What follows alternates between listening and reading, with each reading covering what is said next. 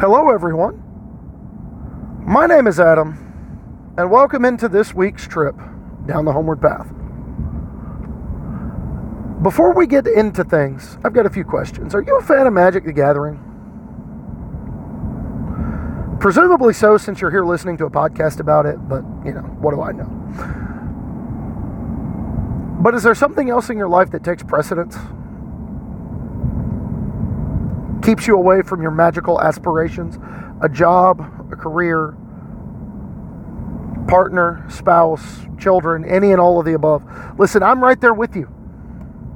I have a wonderful wife, 3 children, full-time job, and a lot of extracurricular commitments that make it really difficult to devote the amount of time, finance, and energy that high-level competitive Magic normally takes. But in spite of that, are you, like me, relentlessly seeking improvement every time you get a chance to play?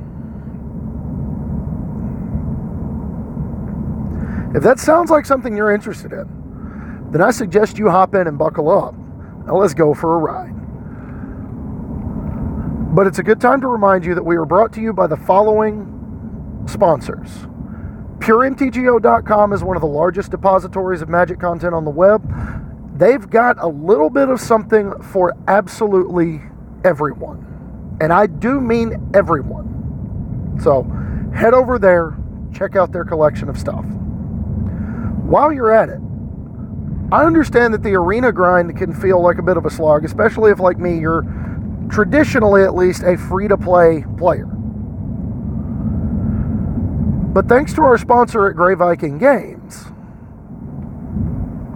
you don't have to wander the wilderness in search of your glory on your own.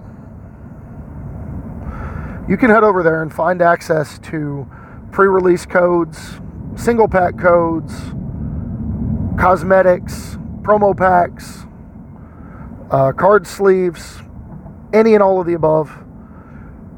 So go and find your glory at GreyVikingGames.com. And if you want to support this show in a much more direct fashion, don't forget to head over to patreon.com/HomewardPathMTG. This show is always going to be free, but if you like what we're doing enough to help us keep doing it, go over, become a patron, and take advantage of your rewards. And if you've got questions, comments, or concerns about the show, or you just want to talk, you can find me on Twitter. I'm at HomewardPathMTG. You can find me on Facebook. My name is Adam Spain, like the country. Yes, I got picked on about that for most of my life. And you can join the conversation in the Facebook group, The Homeward Pathfinders. So, head over, check all that stuff out while you continue to listen on the Homeward Path. Hello, everybody. We are a little late this week. We had, I'm not going to say a busy weekend. It was just not a conducive weekend to any sort of content creation.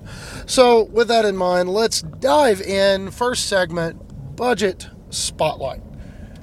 And given that it is Mardu week, we're going to be looking at some red, white, and black cards. First and foremost, our red card for the week is Relic Robber. Now, Relic Robber is a 3-mana, 2/2 haste. When it deals combat damage to a player, that player creates a 0/1 goblin token that cannot block. It's an artifact goblin token that cannot block. And that token has, at the beginning of upkeep, this creature deals 1 damage to you. So, this thing is the newest hasty value damage red 3-drop. And that's like a mouthful, but it's like a whole creature archetype. From stuff like Rabblemaster to Legion Warboss, now we have Relic Robber. It's a 3-drop that scales up in damage every turn that you're allowed to untap with it.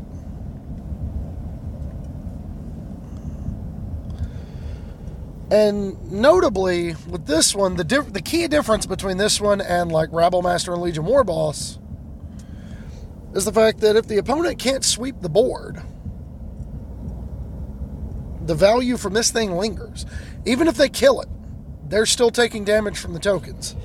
Because it's not like Rabblemaster, it's not like Warboss in the sense that they can't just kill the creature and then block the token. Because the damage isn't coming from more attacks. The extra damage is coming from stuff that's sitting on their side of the field. So if they can't get rid of stuff on their own side of the field profitably, this thing can cause some headaches for people. And, I mean, what more do you want from your value hasty 3-drop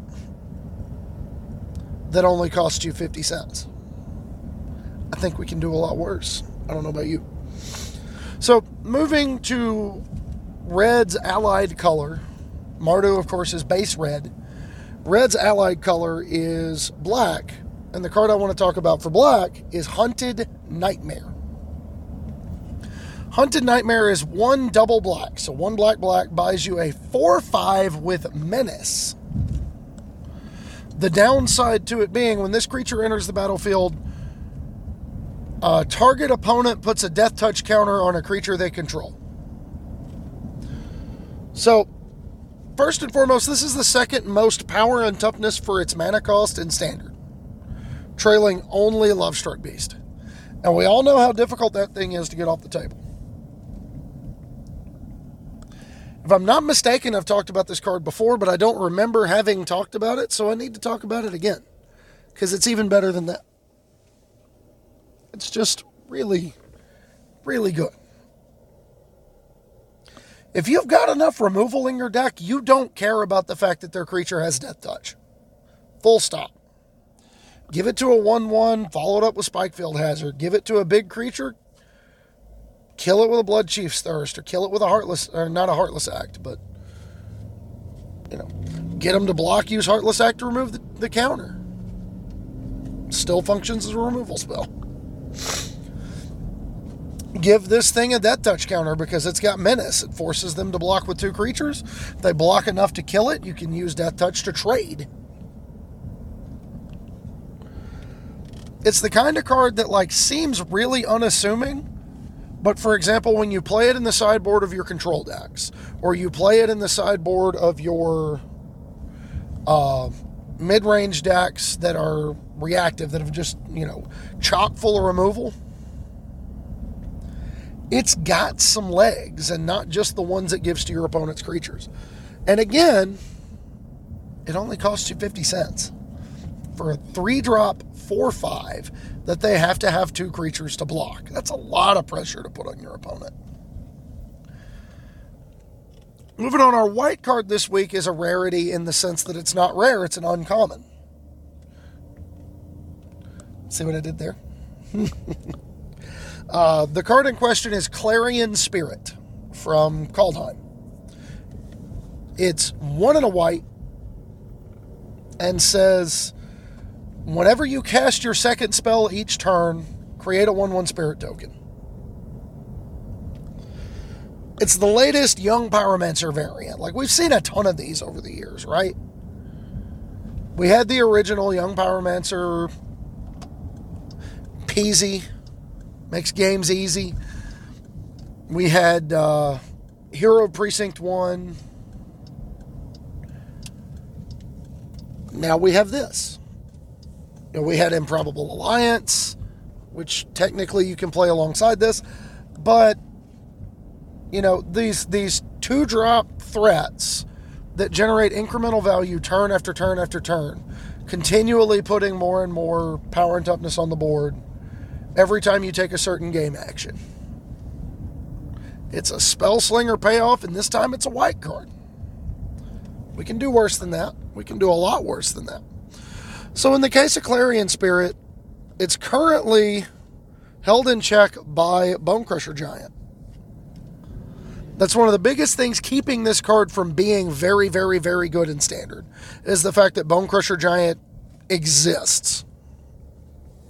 Having said that, it's going to outlast Bonecrusher Giant in Standard. Bonecrusher Giant rotates next October and may or may not get banned before then, depending on how the format shakes out. Clarion Spirit is unlikely to have a problem in either of those categories. It is unlikely to, be forced out. It's definitely not going to get rotated early. And it's almost certainly not going to get banned. Because it's the kind of card like Hero Precinct 1 that's just pretty good. Having said that, the other interesting aspect to Clarion Spirit is while it's got some playability now, with the advent of the Spirit support in Strixhaven, which has not really been explored very heavily, this thing might get better. And I don't mean a little bit better. I mean like a lot better. Like a lot better. The fact of the matter is, it doesn't matter whose turn you're casting the spells on. If you're casting 2 spells on either player's turn, you're making another token. So, similar to trying to do the workaround with Improbable Alliance, it's not hard to make this into a make a token on both players' turns thing. Just like Young Pyromancer. It's a little bit harder than Young Pyromancer. But not being limited to instant and sorcery and being able to surround it with enough cheap removal, disruption, card draw, cantrips, counter magic. Like, there's no specific archetype of spell that you have to play alongside this, which is really neat. And it costs you the grand total of $25. Budget Spotlight's really spotlighting the budget stuff this week, let me tell you. And last but not least, because we haven't spent enough money this week, Ruinous Ultimatum. Because we got to do a Mardu card. And this is the most Mardu card that ever Mardu'd. Its mana cost is red, white, black. And it reads, destroy all non-land permanents your opponents control. That's it. That's the whole card. 7 mana, kill all your stuff. Now, we normally reserve this slot for commander playable stuff, and that's definitely something this card is. It is definitely a commander playable card, to say the least. I would argue that it's a borderline staple in any deck that can support its mana cost. Because it just, kills everything. And last time I checked, killing everything is very good. Whether you're playing 60 cards or 100. To put it in perspective, one of the cards that sees a ton of play, or at least used to see a ton of play in Commander, is Plague Wind. Destroy all creatures you don't control. They can't be regenerated. Plague Wind costs 9 mana. This thing costs 7 mana and gets all their mana rocks and enchantments and nonsense. It's Plague Wind, but it's better and it's cheaper. Really? I guess they had to give Mardu something, right? But it's also not just limited to Commander. A really good example of where this card can shine in 60-card formats is when you look at something like the various forms of Fires decks in Pioneer. Where if you're playing either Fae of Wishes or Mastermind's Acquisition, you can actually just go get this with Fires of Invention up and be able to cast it right away to nuke the opponent's board. Whether you're getting it off Fae of Wishes or Mastermind's Acquisition is irrelevant. The fact that you can go get a oops, blow your stuff up is really strong. So it's a really strong option to have in the sideboard of your decks that are playing Wishes. So that's going to wrap it up for Budget Spotlight. Let's move on. And this, I have to preface this by pointing out, this is very much in the rough core concept stage. Similar to last week, arguably more than last week. This deck is still very much in a theory crafting state, but I wanted to throw the idea out there for anybody who might be interested. Our brew of the week this week is Mardu Showdown. in Standard. Now, let me explain what I'm talking about. The core concept is you are a reactive mid-range deck predicated on making mana-efficient one-for-one trades, just like every Mardu mid-range deck you can think of that's ever existed in the history of time. That's what you're here to do if you're playing Mardu mid-range. Trade one-for-one and find a way to grind, right? Well, in this case, your grinding engine is Showdown of the Skalds and Shepherd of the Flock. Showdown of the Skalds being able to exile your top 4 cards, I believe it is, and then until the end of your next turn you can play them. And the chapter 2 of the saga is whenever you cast a spell this turn, put a +1/+1 counter on target creature you control. Combined with Shepherd of the Flock, the adventure half of Shepherd of the Flock allows you to bounce a permanent to your hand. So you can exile 4 cards with Showdown, untap, cast a couple of them, play the land that you almost inevitably hit, and then play the Shepherd of the Flock ability to bounce it back to your hand to reset to keep going. And if you've got removal in there or you've got threats in there, you can just keep valuing your opponent. You get the best adventure creature because you're playing red, so you get Bonecrusher Giant, which also helps apply pressure because we need to. You get the best escape creatures if you want them in Kroxa and Ox of Agonis. You know, you can... There's a lot of flexibility that comes with this archetype. And then you also get tons of cheap interaction because we got a lot of stuff from Silverquill in Strixhaven, and we've had a lot of stuff from Orzhov and Rakdos and Boros, or Lorehold, which also got additional cheap removal in Strixhaven. So from a customization standpoint, what is there not to customize with this deck? Just kidding. The basic premise of the deck comes down to how you want to play. Do you want to go over or do you want to go under? Going over the top places an emphasis on value exchanges in the mid-game, opens up Yorion as a companion, and which grants you in turn more ways to abuse Showdown of the Skalds. A going over the top variation of the deck, a Mardu Yorion deck that's playing Showdown, Shepherd, value exchanges in cards like Omen of the Forge, Enter the Battlefield effects, Elspeth Conquers Death, that kind of stuff, is less interested in extracting the maximum value out of Showdown and more interested in just hitting land drops and letting Showdown find you powerful cards. You treat it much more like a card selection spell than you do a card draw spell, which is par for the course when you're playing 80 cards. If you're going under, you probably want a leaner curve, maybe even going as far as to have your curve topped by Rankle at 4 mana. Rankle and or Liliana, Waker of the Dead, to give you on-board, turn after turn hand disruption that your opponent has to interact with. The more I think about it, the more I lean toward Liliana there, because of the synergy with Shepherd and the fact that Liliana provides an additional win condition where Rankle dies to all the good red removal. But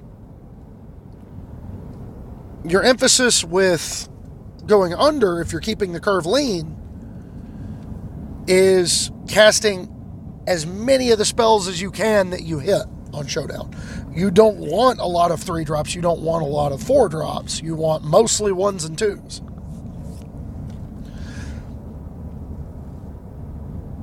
And even within this framework between main deck and sideboard, there's a lot of different directions to go. Because you've got the disruption angle, you've got a lot of cards that allow you to rip cards out of your opponent's hand in these 3 colors. You've got Kroxa. You've got Agonizing Remorse. Agonizing Remorse. You've got the new 2-drop thing that I can't remember what does. The 2-drop thing that makes him discard a card when it enters the battlefield. Sorry, brain short-circuited on me.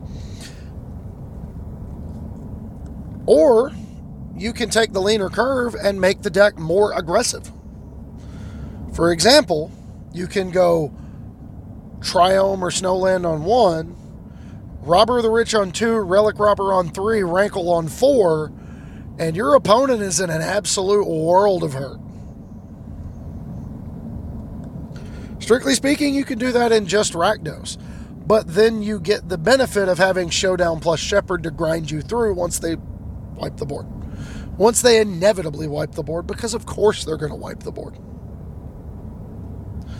And a firm middle ground can be achieved if you play the aforementioned Hunted Nightmare in your deck. Which is to say, you're presumably playing lots of removal or disruption. So, Hunted Nightmare alongside all of this has got some real legs. In sideboarding, there's a ton of disruption available in these colors, as well as some outright quote-unquote floodgates. Cards like Droneth Magistrate or Kunaros from Theros Beyond Death that locks them out of casting spells or putting creatures into play from the graveyard. You've got Droneth Magistrate that keeps them from casting adventure spells, because once they cast the spell half, they can't play things from not their hand, which also locks out opposing Showdown decks, which also locks out anything that allows you to cast cards out of the top of your library. Whatever the case may be. It's very, very effective.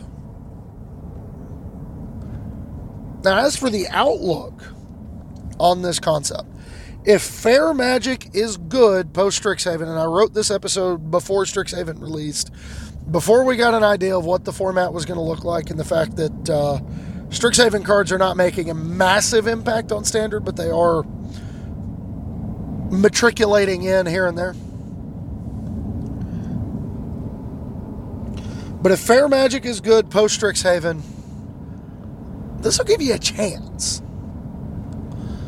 It gives you the ability in a 75 card configuration in a best of 3 match, you get to steer the direction of what the game is about.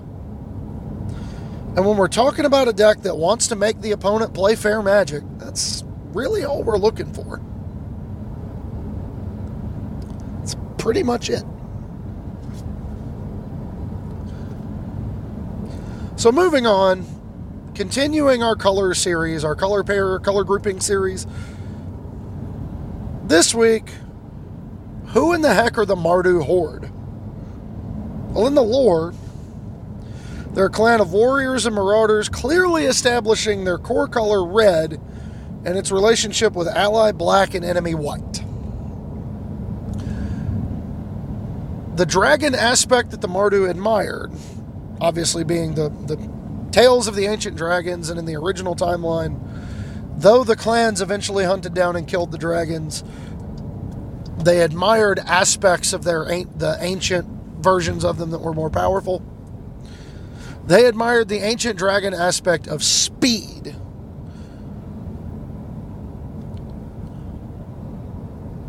Basing their social hierarchy on them in the main timeline. To the point that, they hunted down and killed the dragons. But hunting down and killing powerful foes, hunting down and killing more dragons, was a badge of honor. It was a rite of passage for the Mardu warrior. It was the basis of their social hierarchy. You were only as good as the prey that you could defeat. And then the timeline changed. Sarkhan changed the timeline by saving Ugin's life. which meant the dragons never went away. In fact, appeared in much larger numbers and greater power. And one of them, the Dragon Lord Kolaghan, eventually became the leader of what was left of the Mardu. Really fun fact from a representation standpoint, Mardu is the home clan of Magic's first openly trans character, Alesha, who smiles at death, who is one of my favorite commanders. I'm just going to throw that out there. Any game I've ever played against an opponent wielding Alesha has been fun. Their main timeline mechanic, Raid, symbolizes the aggressive nature of the clan, basing the strategy around attacking. Cards that have Raid on them give you some kind of benefit, either something you can do with mana, or, the ability to return a creature from your graveyard to your hand. Whatever the case may be, it's all based around the idea that you've attacked. It's a mechanic that was sort of revisited in Ixalan for the pirates. Very similar. They didn't use the keyword, but they made the strategy around attacking. Aggressive attacking. The new timeline mechanic, Dash, is a less comical rendition of one of my favorite cards in all of Magic, which is the rocket-powered Turbo Slug from Unhinged. Creatures with Dash, you can pay a mana cost to put them onto the battlefield with haste, and then after the combat phase, they'll return to your hand, or at the beginning of the next end step, they'll return to your hand. It's a less comical and has a much less negative drawback to the super haste of rocket-powered Turbo Slug. But it was really cool to see what was essentially a joke mechanic reworked and made into a very real one that had some applications. I thought it was really cool. Outside of Tarkir, Mardu colors tend to draw in one of two directions: reactive mid-range decks or synergy-based aggro decks. And to prove that point, let's dive into my competitive history with Mardu. The first honorable mention is Firemane Control, is what I called the deck, in Time Spiral Standard. I sought to control games with a bevy of 1-for-1 card exchanges and use Phyrexian Arena to catch up, with Firemane Angel serving as inevitability. I never really got to tune this deck because I was a broke high school kid that didn't work, and my parents did not want to spend hundreds of dollars on cardboard. So I did not have access to Shocklands in my first go-round in Standard. It's just a sad truth. It is what it is. It's part of the reason I played the combo deck that had all basic lands in it during Kamigawa Ravnica 9th Edition Standard, is because I couldn't afford good lands. It was a budget handicap I had to work around, and it was unfortunate, but it was the truth. It was what I was doing. But it was a deck with cards like Mortify, Lightning Helix, Wrath of God to help catch up, Castigate to take problem cards out of my opponent's hand. The overall theory of the deck felt solid, but I could never get it to perform because my mana would always mess up. I was playing a bunch of Signets and stuff to try to fix the mana, and then I just didn't have room for other good cards. And I think if the mana had not been an issue, it would have potentially been a contender. So moving on, it was actually not until I took my hiatus and came back that I really encountered a good Mardu deck. Although I am saving my favorite one in retrospect, one of my favorite ones I've ever researched, for last. But the first one I really got to play with, the first one I really got to do anything with, was Mardu Vehicles in Kaladesh, from Kaladesh to Dominaria Standard. All the way through that whole year. The whole 2 years. The whole time, all of that was legal and standard at the same time. It was originally postured as the only viable aggro deck when Kaladesh first released. Like, this was it. This was the only one you got.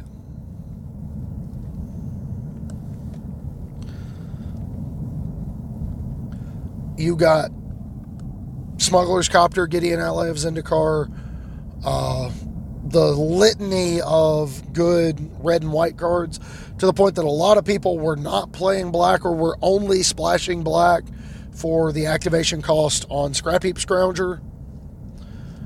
Cards like Bomat Courier were very good in the deck.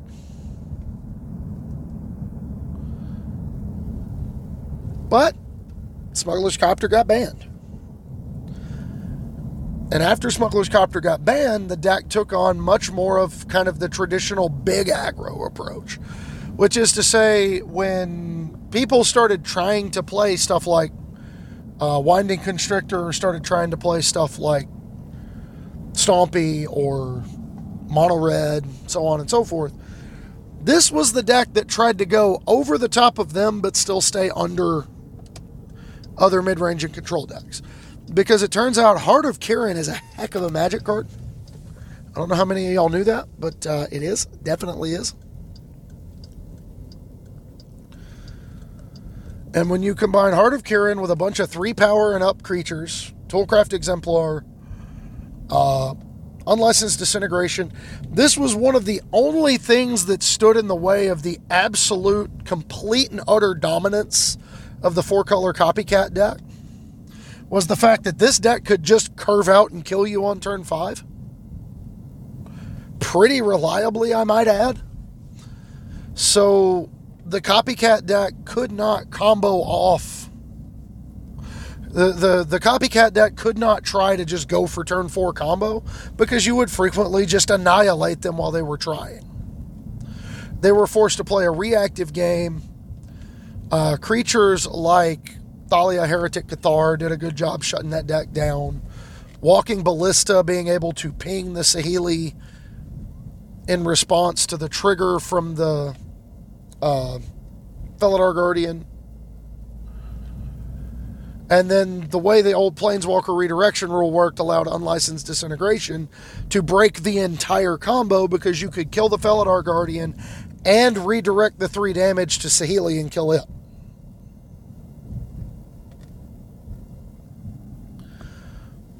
So it was just a deck that did a really, really critical job during its time in Standard. It was very good.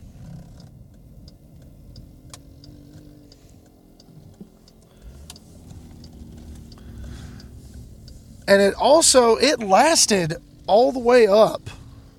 Like, Gideon Ally of Zendikar rotated. Some of the other cards that made it palatable to a lot of the masses rotated out of Standard.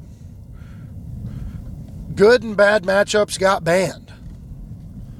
And this deck endured all of that. Like, it stuck around and kept putting up numbers, putting up results.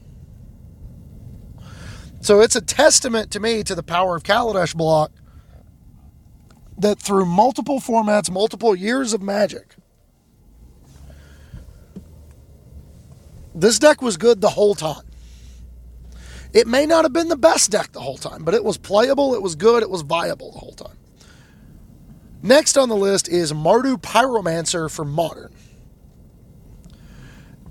And I have it, this deck is the one that finally broke Bedlam Reveler, a card that I desperately tried to play and make good before, but ultimately shelved every deck that I tried to put it into in favor of something better. This is the epitome of a pay me off for playing fair Magic archetype. You married Disruption and Removal to Bedlam Reveler and Faithless Looting. Faithless Looting is less card advantage and more card selection. It allowed you to find the cards you wanted rather than, like, actually go up on cards.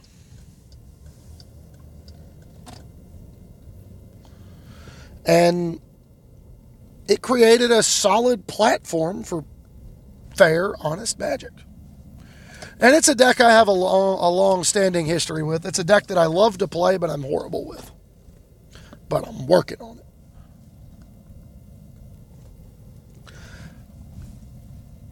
Next on the list is Mardu Ascend, and this was really kind of a one tournament deck, but I really wanted to highlight the synergy aggro aspect of Mardu, and this was one of the best ways I could.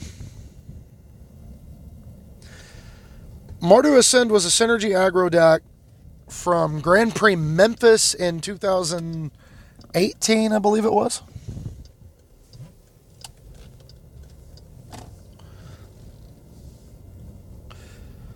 It was basically mono white aggro. It was technically mono white aggro. Not going to sugarcoat it. It released before Dominaria did. You know, this deck debuted before Dominaria did. And it was playing a lot of the cards that would end up helping to define Dominaria mono white aggro. But it was playing creatures like the ubiquitous Tollcraft Exemplar, Snubhorn Sentry, Bomat Courier, and Scrap Heap Scrounger were splashed for activation costs.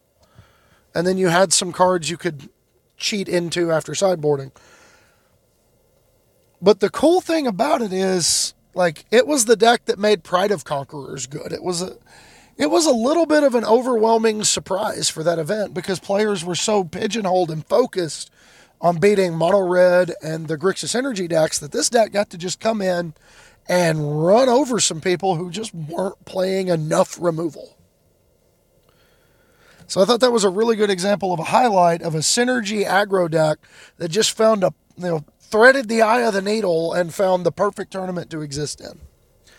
And last but not least, we have the Aristocrats from Innistrad Return to Ravnica Standard. Full disclosure, I did not play this standard format. This was during my break. But it's one of my favorite decks I've ever seen in researching Magic. I have here, I said, it's often imitated, never duplicated. This serves as a mesh point of everything you want to do in Mardu. The Aristocrats and Doom Traveler gave the deck a synergy engine to beat down with. You know, the Falkenrath Aristocrat was a 4-1. Cartel Aristocrat was 2 power. Both of them notoriously difficult to kill if you had anything to feed to them. So they allowed you to apply pressure. That same engine, coupled with Boros Reckoner, gave it a grind game because you could just make advantageous creature blocks. You could force trades. You could block with Falkenrath Aristocrat, make a sacrifice, give it protection, kill their creature.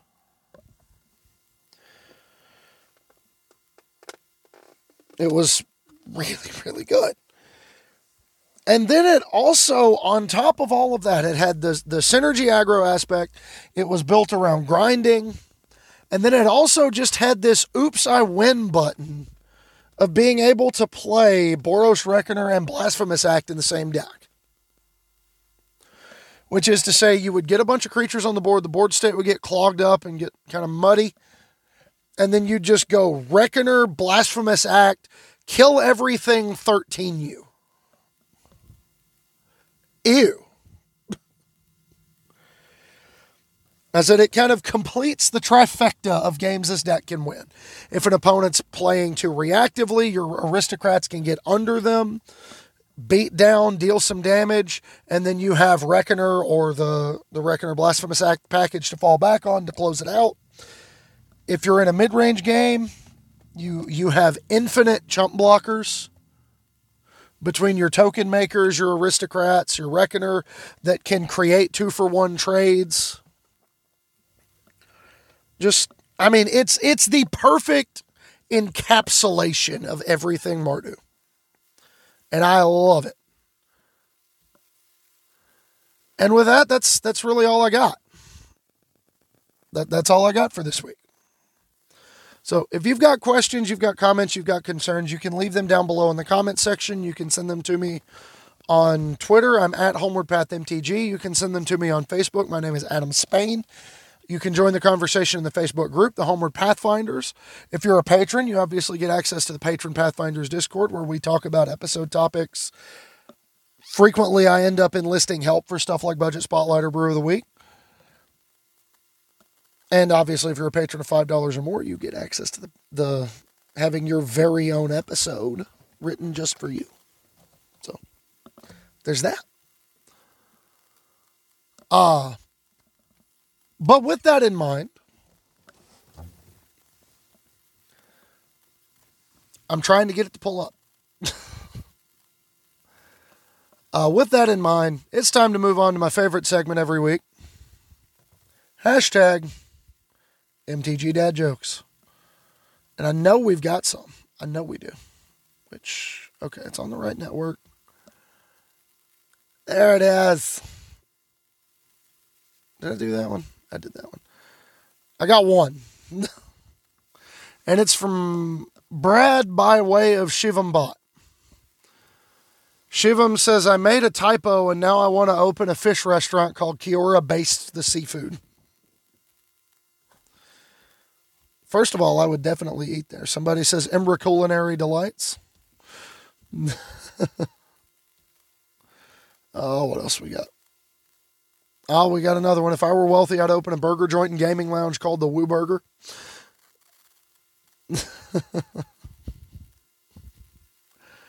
To which Brad said, goes great with fries of Yavimaya. I kind of want to try to make fries of Yavimaya now, Brad. I really do appreciate it. Look, we all need something to laugh at right now. Everybody's going through stuff. Everybody's got something going on. So with that in mind, in dealing with people, I leave you with the same parting words I do every episode. Most episodes. Forgotten the last few. Never be cruel. Never be cowardly. Remember, hate is always foolish. Love is always wise. Always try to be nice, but never fail to be kind. So, laugh hard, play fair magic, be kind. We'll catch you next episode. Be safe, everybody.